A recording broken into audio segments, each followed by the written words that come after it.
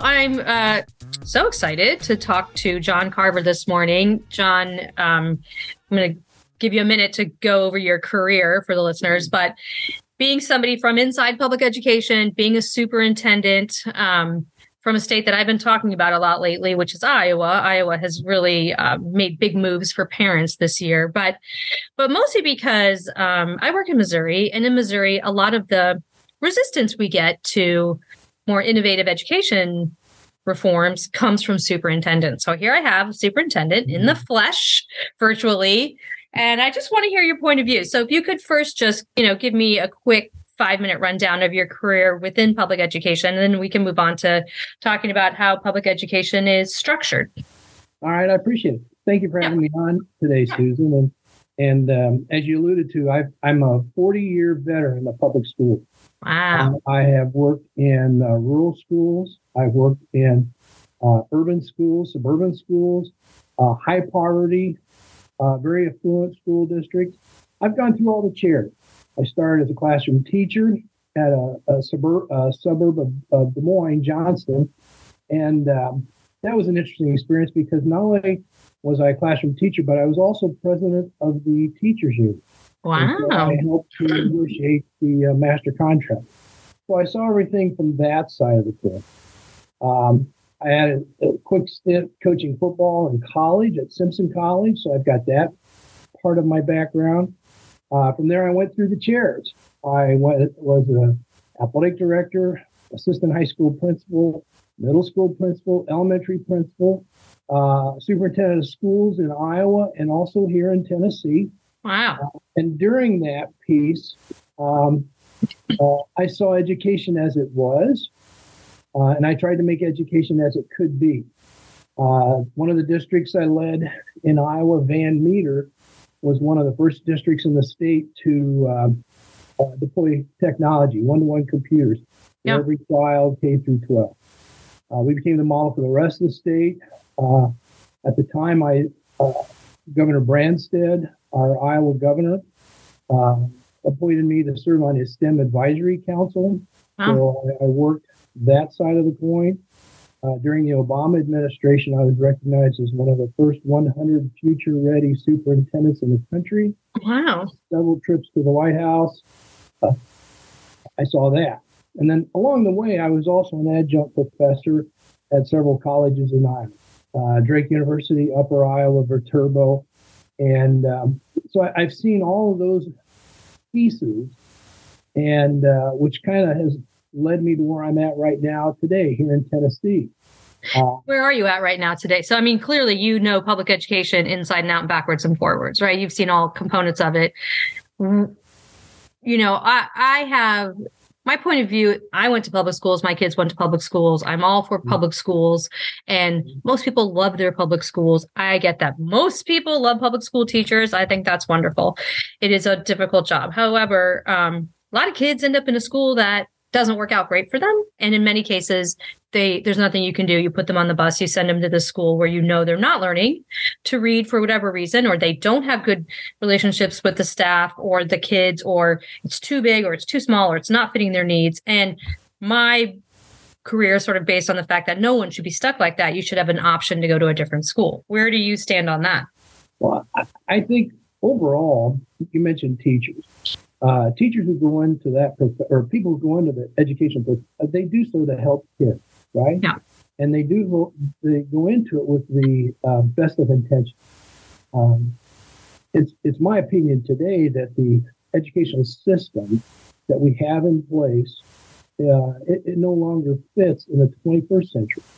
Why? And that's something new. It needs to evolve. And I do think parents, they need to have a say in their education. Now, in Iowa, you mentioned Iowa, we've had open enrollment in Iowa for many years. Was it there when you were superintendent? It was. What did you think? I saw it as a good thing. The first district I was superintendent at in Van Meter, we were a small K-12 school district on the outskirts of Des Moines, the capital city. And it was a scary time for us because Waukee, which is a dynamic, growing school district, West Des Moines Dynamic Voice School District, they were coming out to our boundaries. And, at one point we were afraid they were going to, just absorb us. Yeah. And so in that particular instance, open enrollment served us well because we had that significant emotional experience about maybe being absorbed. And so it caused us to think differently, which caused us then to, we knew we couldn't match the other two school districts in brick and mortar, but we could match and surpass them in instruction and academic achievement. So awesome. That's when we started issuing technology, became very active in social media. And we created a global footprint from this little school district, which in turn then, under open enrollment, kids could migrate from Waukee and West Des Moines to Van Meter. And so, that kind of, excuse me for the interruption there, but that got our enrollment. Now, it helped our district to the point where we were having so many open enrollment kids in, it kind of swamped the boat. And we had to tap the brakes on grade levels. We had to look at our capacity, and which caused a problem because folks open enrolling in, one child might be in, but the other child may not. So that caused a problem. So I do think it was good because parents were choosing us. When I went up to Howard Winneshiek, a school district in northeast Iowa, huge landmass school district, 2-county, and going up there, we looked at open enrollment, and there were 2 small schools in that district that I had to close because they didn't have the enrollment. And so still from other districts, like attract students from other districts, or?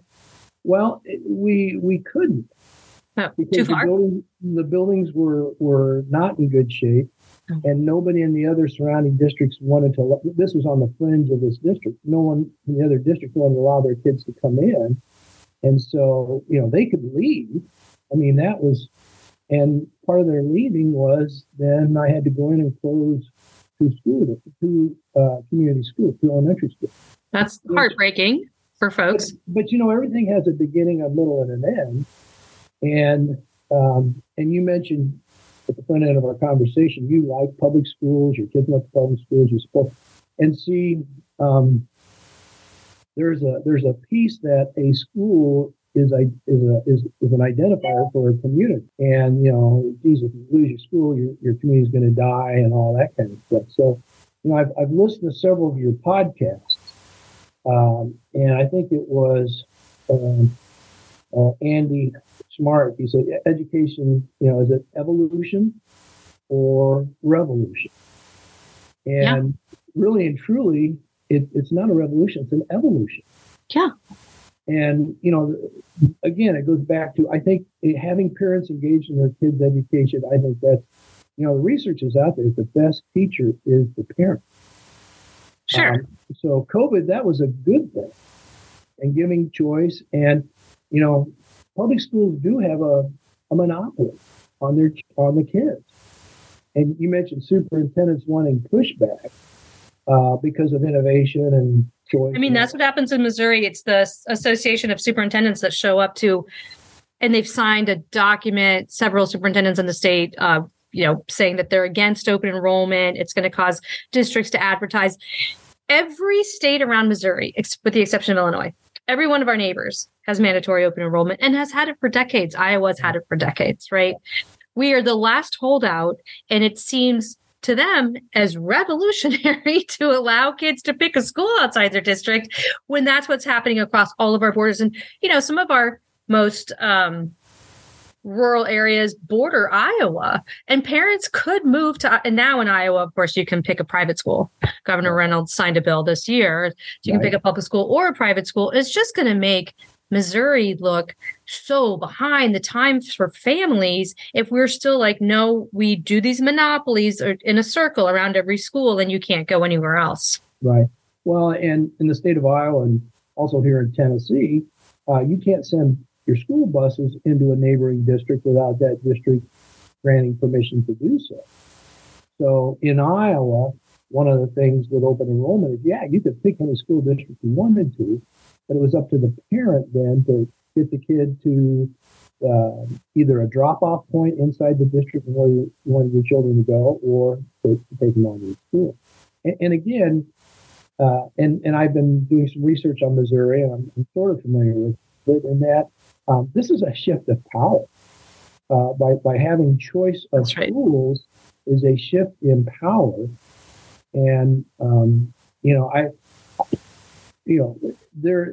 it is not a level playing field, in that some school districts are innovative, creative, have the financial wherewithal to do things. Some districts don't. And, Missouri is, hang on, I thought I signed it. I apologize. But, Missouri is very much like Iowa in that you've got these metro areas. You got Kansas City, St. Louis, and they have unique challenges and problems. Just like in Iowa, we've got Des Moines, Omaha, Council Bluffs, Iowa City, Sierra Rapids. Here in Tennessee, it is Memphis and Nashville, and then Chattanooga and Knoxville. And you have all this rural in between. So when you say charter school and choice, perhaps it makes sense in Nashville. But if you're in Tullahoma, Lewisburg, or Lynchburg, and you start talking school choice, okay, where are you going to choose to go? People kind of freak out. Well, I think the supply side would. I think if state money followed the child, the supply side might catch up insofar as you could open a school. I think you might see some of that in Iowa. Now that there is money following the child to private schools. I mean, Arizona opened up to universal school choice this year as well. And tens of thousands of kids have signed up. So I think you're going to see schools opening. And I think you're going to have a period of time where the market figures itself out and a bunch of those new schools end up closing. And, there's going to be some adjustments in the market. But I do think the supply side will catch up. And we have a lot of rural private schools in Missouri. I think there's 1,000 rural charter schools nationwide. I think a rural charter school is a cool idea. I think it's a great idea for some communities, but we don't have any in Missouri. Tennessee, I think, might have some. No? Tennessee, of course, they've got the KIPP schools. Yeah. With a choice piece. But I guess, this whole concept of school being a place. Yeah. That doesn't work in the 21st century. Yeah. The one of your podcasts was with Paul Hill, and I did get his book, and I've read it now, and that idea of contracting services, that makes a lot of sense. But again, if you're doing that, it really nips at the educational structure that's currently in place now. Yeah. It is, and the thing of it is, the school systems that we have now are based on 20th century industrial factory model, assembly line, systemic thinking. And how should it be changed? Do you think? I know you've written about this, and so I do know the answer, but you've got some very great thoughts around where could we go moving forward in terms of the structure? I think that first of all, you've got to educate the whole child. And, I'm from Iowa, so GPS farming, right? You analyze, you get all kinds of data, and more fertilizer here, less fertilizer there. It's not, it's not the same for everything. I think that needs to be applied to educating children. Mm-hmm. Because a child in a rural area is going to have different needs than a child in an urban setting. So you've got to educate the whole child. And based on their needs, then you need to look at individualized, differentiated, personalized instruction. Yeah. And you say those like an IEP for every kid. Is that how you see it going? I think that's a good model that's out there now. Which IEPs, for your audience that isn't familiar with IEPs, you look at the skills of the child.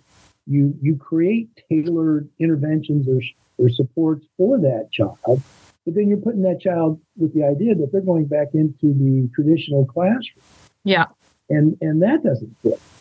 And there are some rudimentary questions on the IEP about, what is it your child wants to do? You're supposed to have a transition plan in society and all that, which I think those components, as you mentioned, should be for every child.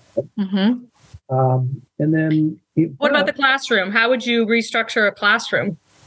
Fred Bermonti's a good friend of mine. He's out in New Hampshire. He's kind of the godfather of looking at education instruction differently, and that the learning should not be contained to a classroom. He's been a strong proponent of experiential-based instruction, having kids out in the community, hands-on, and then, figuring if you need a math credit, for example. If you're working at a garage and you're having to figure out compression ratios, there's your math credit. Yeah. But if you'll indulge me a quick story, when I was in Van Meter, I had one of my teachers who had his classmate was in college was a physicist and worked for the Department of Defense, Albuquerque, New Mexico, building our country's nuclear device. Okay. Wow. And so this is in Iowa. We tried to set up a deal where Trey's friend could Skype, Zoom, whatever, and teach an advanced physics class in Van Meter. That makes sense. That'd be pretty cool, huh? Sure, but I assume he's not a certified teacher. Exactly. He was not a certified teacher, and so we weren't, to get around it, we figured out a workaround. But, I had a similar experience where I taught statistics to graduate students at Johns Hopkins and was asked to teach AP statistics at my son's high school, and then was told I had to take some classes to become certified. And I was like, look, I teach PhD students, not taking classes to teach high school students. But those are barriers. I mean, you were head of the teachers union. Those are like artificial barriers that are set up that hurt teacher quality. It protect what's their idea? Many instances the teacher unions they support the weakest link. Yeah. And I had a good friend of mine who was a union electrician, and we would have conversations, and Mike would tell me, he goes, "You're the teachers union. What is that?" He goes, "If you're an electrician and you have a union card, that union card says that you're a certified electrician and you can go in and do the work." He goes, "What union card does a teacher have that certifies that they're competent to be doing what's in the classroom?" So he really took an aback by, saying I was the president of the Teachers Association. Well, I guess my question, John, then is, can people within the system of public education as it exists today, I mean, we're demonstrating it here today because you're sort of from within that system and I am not, but can't we all agree that we have the same goals? Because what I hear is folks like on my side of the issue that think that we should have open school choice, sort of like what Iowa has. I'm often accused of wanting to dismantle public education, and I want nothing of the sort. I want it to be, I want it to offer solutions for families for whom their neighborhood school doesn't work. That's all. And we know that a lot of the kids who go to schools, their neighborhood schools, and it's not working, go to some of the worst schools in the country, and they are, disastrous. I mean, North St. Louis, we have plenty of school districts around St. Louis with single-digit rates of proficiency. 3% of the eighth graders can do math. I mean, I would suggest that they're not actually providing a free and fair public education because no one's getting educated. I like the idea of school choice as a way to let those kids out into something better. But also, I just think it improves the system as a whole. But I'm often accused of being anti-public education. I'm not. Well, and you use the word system, right? Mm-hmm. And again, sifting and sorting kids by chronological age, having artificial barriers. Every school district is, for lack of a better term, it's a silo. Sure. And you can't go beyond the silos. And in the book that we published last fall, Learning and Leading in an Age of Transformation, part of it in there is I talk about my great grandmother Nina. who started teaching in a one-room schoolhouse in Edmond, Oklahoma, and then transitioned from what they called country school to town school, where they would transport kids in. And in the one-room schoolhouse, all the children learned together, right? And it was not based on chronological age, but it was based on academic ability. But when they went into the town schools, it was by age, first grade, second grade, third grade, and so on. Yeah. And again, we created these artificial barriers Sure. that at a certain age, you should be at a certain point. And in the book, there's a picture of me and Nina when she came to visit me in 1984. And she looks pretty good, and I look a lot younger. But that's awesome. Nina told me that, she said, John Chris, in your lifetime, education will evolve again. Wow. Said, I certainly hope it goes back to the one-room schoolhouse model when learning was fun. Yeah. Kids got to learn together regardless of their age. And, we it was not segmented. I mean, we've seen a lot of that since the pandemic, right? Microschools. Did a podcast with Don Soifer on microschools. People love some people, I mean, not everybody. There's a big group of people who love that model. Well, and again, it gets back to providers. Who's going to provide it? Yeah. And there is this assumption that teachers know how to teach in this new, this new enlightenment period, right? Right. And the fact of the matter is, teacher prep programs are not turning out teachers that are innovative, creative. They're teaching them how to be assembly line. Yeah, that's a whole nother podcast. I mean, we know that a high quality teacher is the most important factor in a child's education. I just don't think that we yet know how to find them or how to make them. And go ahead. Like you had said, Susan, you were a highly qualified statistics person, but yet you couldn't teach in your son's high school. I mean, that doesn't make sense. I know. I sort of get the principle, but in practice, it doesn't seem to work out that well. So where do you kind of see us going from here? We're post-pandemic now. Parents are answering surveys saying that they'd like their kids home 1 or 2 days a week. I mean, it's like 40% of parents will kind of like this more flexible model. They kind of liked having their kids at home, but they don't want them home every day. That, like, a lot of parents were like, thank you, no, that didn't work for my family. But I do think that in terms of your idea, which I think is a great one, and you have a blog called Growth Rings, which is where I read about this, the idea that every child is a unique individual, and maybe what we should be doing is trying to tailor their school day for their own needs, I think is a great one. I think parents love the idea of tailoring and customizing the education for their child, because some kids are great in math and terrible at reading. There's all kinds of reasons why that's a good idea. And I think for some parents, it's kind of happened to me with my youngest. I ended up just homeschooling him. You know what I mean? I was like, this isn't working. And all of these, he's not being challenged during the day. He's doing ridiculous amounts of homework at night in third grade, which I thought was a big waste of his time. And so I was just like, never mind, I'm going to homeschool. And I think people did that during the pandemic too. So I love this idea of transforming the public education system to focus on the individual child. But do you think that's going to happen? Or like, where do you see the public education system in, say, 2035? Well, I think change is coming very quickly. Okay. I think that there are a lot of weak signals out there that our educational system as it is right now is not serving kids. In this next political cycle, it's already being lifted up as an important piece. I think schools are the connective tissue of a society. Okay, and right now here in the United States, there's debate on critical race theory. There's debate on sexuality. There's all kinds of these things going on, as well as a redefinition of the family. If you and I say family, we think of mom, dad, and kids.